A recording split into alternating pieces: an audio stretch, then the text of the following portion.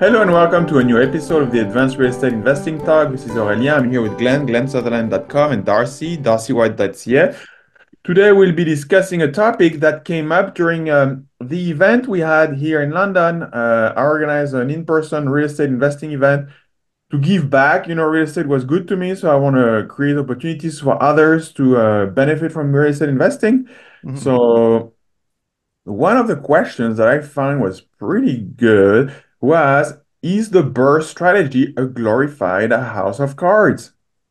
Okay, we have to define what the BRRRR strategy is. If someone's The just BRRRR dropping in, strategy yeah, means buy, renovate, rent out, refinance, repeat. So basically, you invest money in a property, you improve the value of the property, you add value to this property, and then you refinance, taking equity out, your initial investment to put down to the next one, and so on. So that's the idea of a house of card where you put things together and starting with the first property, and then you grow a portfolio that way. yeah. And house of cards, just for clarification, is slang for something that's loosely built. Like imagine a child putting together a little structure out of playing cards. You could blow it over with a breath. So this person, I'm presuming, is thinking, I'm kind of skeptical. I don't know that this will work. Tell me if this is BS or not, or if this is risky, or that was the Honestly, question. I think we could Exactly. argue this both ways. Um, you know, Oh, I, that'd be interesting. Yeah, let's I do I think we that. could argue this both ways because just like high level, you could say if you refinance this property and strip all the equity out, a way a lender is going to look at it is the risk is going to be higher, Yeah, obviously. yeah, And that's why your interest rates are going to change and your leverage is going to change on a cash out refi. Um, but the other part of it is your cash flow is going to get a lot worse, right? Your payments are going to go up. Your carrying costs are going to go up by doing the refinance because you're probably taking on a higher debt load and a higher interest rate, right? So you're going to change just the whole note how it's running our mortgage. So you know that is a risk, right? yeah. Could you I put some think numbers to like that? Go ahead. Wait, all Yeah, right. like any business decision, there are risks involved and there are ways to mitigate risk. So in that case, and the person actually has asked, how much loan to value should I take out? And this should be based on numbers, and you should stress test the property with vacancy rates, with interest rates, to make sure that you have a cushion, and then you don't take too much money out. Ideally, you take out what you put in, so that's the ideal scenario, or you can take a little bit more, or you take a little bit less. But you make sure that the income with some margin for vacancy and interest rates raising services the debt, that you have enough money from income after you pay the expenses to pay back the mortgage, even if the mortgage rates increase, so that you have you're covered. Because the BRRRR strategy is essential. So the official name, I think, was coined by Bigger Pockets, someone at Bigger Pockets, maybe Brendan Turner or David Green, one of them. And it's a way of creating wealth, because it's a way of creating a portfolio of properties. Yep. And that's assuming that the property is cash flow. So you need to really make sure that you cash flow. So you need to be very specific, very clear on your numbers, and you need to do a proper underwriting and look at your financial very seriously. Well, what you Yeah, just said there is key, right? Because I've had properties where they appraised higher than we expected. We did better than we planned on the renovation push. Um, and sometimes greed will set in. You're like, hey, we can get out more than we even put in. yeah, So it's called a perfect burr when you get all of your money back, but you can do yeah, sometimes better than a perfect burr. yeah. And if you sit back and you do the underwriting correctly, you look at the numbers, you'll realize that if you do this, it might make your property, because I have enough experience in this. It might make the cash flows, it's still cash flows, but it's low to a point where I can anticipate my partner is not excited about that much cash flow. Getting $200 a month may not be exciting enough. And in the future, it might force a sale because they're going to change their mind that they even want to keep it. So if you just say the lender might offer you to be able to do these really high refinances, but you have to take a step back and go, no, let's just take out what we put in, or let's take out even less than we put in, leave some money in the deal so that it actually cash flows and we can actually do this long term.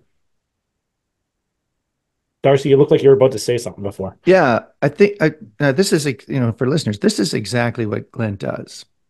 If we were to put some numbers to this, say for instance, he buys a house, and we'll make them easy. Buys a house for $50,000. He puts $20,000 of renovation in. He's 70 in. He gets it refinanced. He gets a valuation of 100,000 based on rents of 1% of that, so $1,000 a month, which is not unreasonable. Yep. These are workable numbers. Yep. Yeah, you're getting about 1% of your gross on rent. You've got refinance at 6.5% right now, maybe if you're good, maybe a little higher, but just depends. But say that's 12,000 a year in just interest, so you're or 12,000 a year in income, and your mortgage is principal and interest plus property tax and insurance. You might get your whole 100 grand out, all your money and more. 70 grand out. But You only put 70 yeah, in. you only put 70 in, right? And you got appraised at 100, and they put it at 80%, and you get an extra 10 grand in your pocket. But you got something that's got very, very thin cash flow. That after the 12,000 in rent you're getting, your expenses are close to 10. So maybe you're getting $2,000 above that in a year. And like Glenn says, your partner's going, what am I going to do with 180 bucks a month? This isn't worth it. It's not worth it. Why don't we just sell it? Your risk is really high. And then this way, I think the Ari's questioner is right. If you have a bunch of these, that you've done a whole pile of them, not just one, but you've been fortunate and you found a bunch of them. You have a bunch of these. They're all technically cash flowing. They're all cash positive. You've taken your money out, your investment capital out, and a premium on it, but you have very little cash flow. If something goes sideways, vacancies, maybe you account for them right now. They're low at most places, but that might not always be the case. And what if you have some problem, a leak, groundwater, city drains, things like that leave it vacant for 3 or 4 months while you rent it, fixing that, and you got an insurance cost and an insurance deductible. Now you're underwater in one of them, and then you're feeding money from B property into A property, and maybe there's the house of cards things where everything starts to affect the first one. And if one of those cards in that little structure is pulled out, the whole thing falls. And Ari's guy is right. Too much of a If you cut these things too thinly and you're too aggressive, there are too many dependent variables for this to be a very safe investment. Your risk is your measurement of, what your idea and your execution and your cash flow over time. And the longer you lengthen the timeline, the more these variables come to play. So, yeah, I would say that you could, if you were very aggressive and you were stuck in there for a long enough time, it could be a house of cards. Removing one or two from it um, could result in the whole structure falling apart. I think you have to be super careful.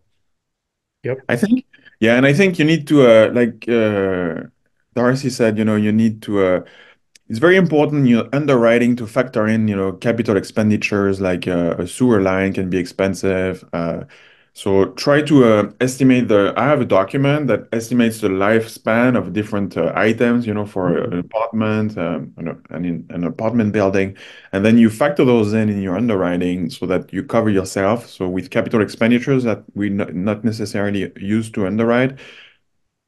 And then it's very important also, if your tenant stops paying, I invest typically in provinces or states where the laws are strict in terms of rent payment. So you can still make money and be successful investing in real estate in other provinces or states, but then you need to be very, very careful when you screen your tenants. That's a skill you really need to master, so that you make sure that you have good tenants that are going to pay the rent and not trash the place. So I think knowledge, education, you learn from experience, and like they say, the intelligent investor or the intelligent person learns from their mistake, and the wise person learns from others' mistakes. So um, Yeah. be cautious when underwriting. Even think of pests. Have a line item for pests because pests can happen, mice, cockroaches, stuff like that. So So I have in what going back to Darcy's thing when you're talking about One issue happens, you pull one property out, has a big Hmm. problem with it, which just could, an air conditioner gets stolen, it's $4,000. You only have a small cash flow in each one, and it just strips the whole portfolio, right, as they're all put Yep. together, right?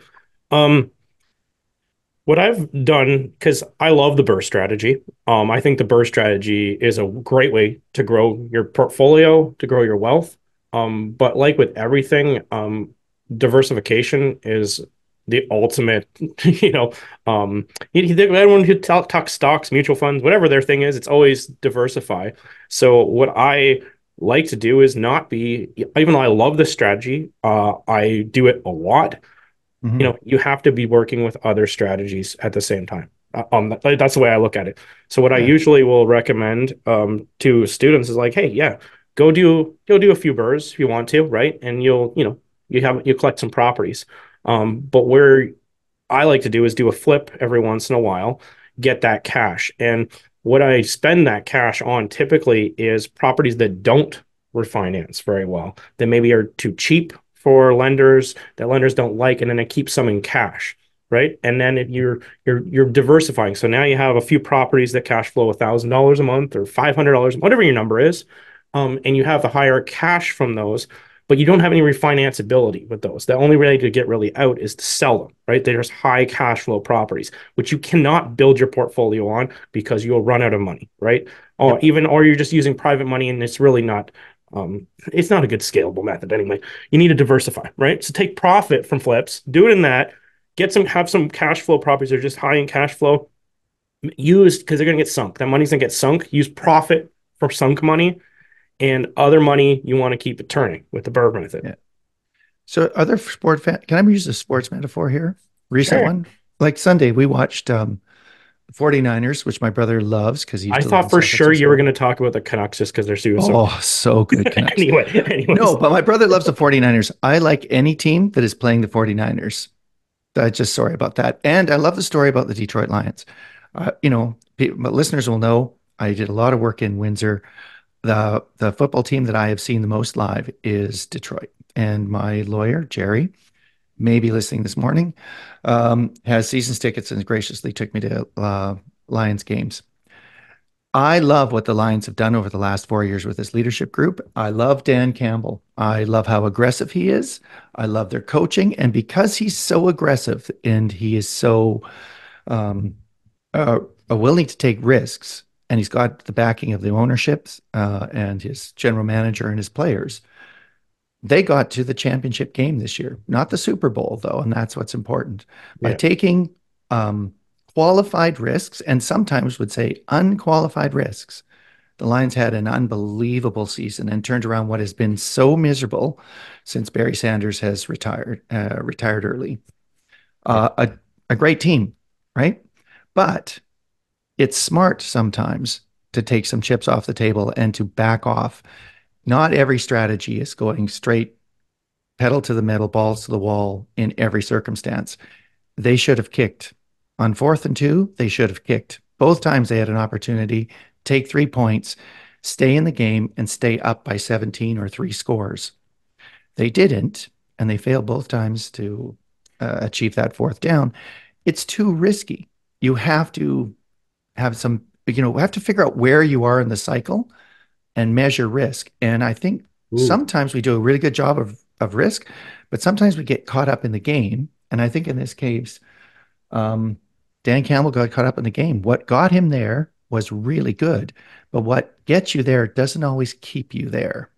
And at some point, when you have skin in the game for real, the smart strategy is to make sure you can still play tomorrow. Or in this case, the Lions should have been in the Super Bowl. The 49ers on the ropes. They should have been in the Super Bowl. This was a tragic mistake, and they gave life to the 49ers, and then now you're done. Now I have to listen to my brother for 2 weeks talk about the 49ers. And that is my cross to bear. Yeah. So, here's a takeaway lesson. Yes, to Ari's, or I think to Ari's questioner, yeah, it can be. If you're too aggressive, if you're not measuring your risk carefully, if you're too greedy, Yeah, it could be a house of cards. You could lose it all for one mistake, and that would be a tragedy. You don't want to do that. I worked or I was having a conversation with someone who was a coach Yeah. years ago. I think they were on my podcast, I think 3 years ago. They just Football coach or real estate coach? real estate coach. Real Okay, estate just say. coach. Yeah, real estate coach. And they said that a student came on and wanted them to fix their portfolio. And they had, I think it was 20 or 30 BRRRRs that they had in their portfolio. Wow. And they wanted to figure out how to make them cash flow because they couldn't retire from their job. And they had 20 or 30 properties because they'd been so aggressive and stripped all the money out and repeated and repeated and repeated and repeated. And they take as much as they could possibly get every single time so that they could buy maybe one and a half properties every time, right? And it just kept growing and growing. Hmm. But they didn't think about the long game. And I think Ari's point with the underwriting, being conservative, thinking about the future, what your actual goal you're trying to accomplish is, Yeah. and are you going to just collecting properties may not be what your goal is. It's likely the cash flow or the lifestyle that the cash flow or the time that the cash flow could provide to you is really Hmm. what you're looking for. And you just need to keep the greed on the low level and think about what your actual strategy is. Yeah. Yeah. Yeah, that's a good point. Yeah, looking at what your long-term goals are and start there and then build your strategy based on that. Yeah. Yeah. Great. Nice. Okay, well, thank you everybody for tuning in. Thank you for the question. We are delighted to answer questions on the show. Hopefully, those answers were helpful. We were happy to help, and feel free to send us your questions. advancedreitalk@gmail.com. advancedreitalk@gmail.com. Thanks for tuning in. You can follow glensutherland.com. He has a course about investing in the US, and darcywhite.ca has a blog where he shares his thoughts, goes a little deeper than his contributions on the podcast. So thank you for tuning in, and see you next time. Thanks, everybody. Thanks, everyone.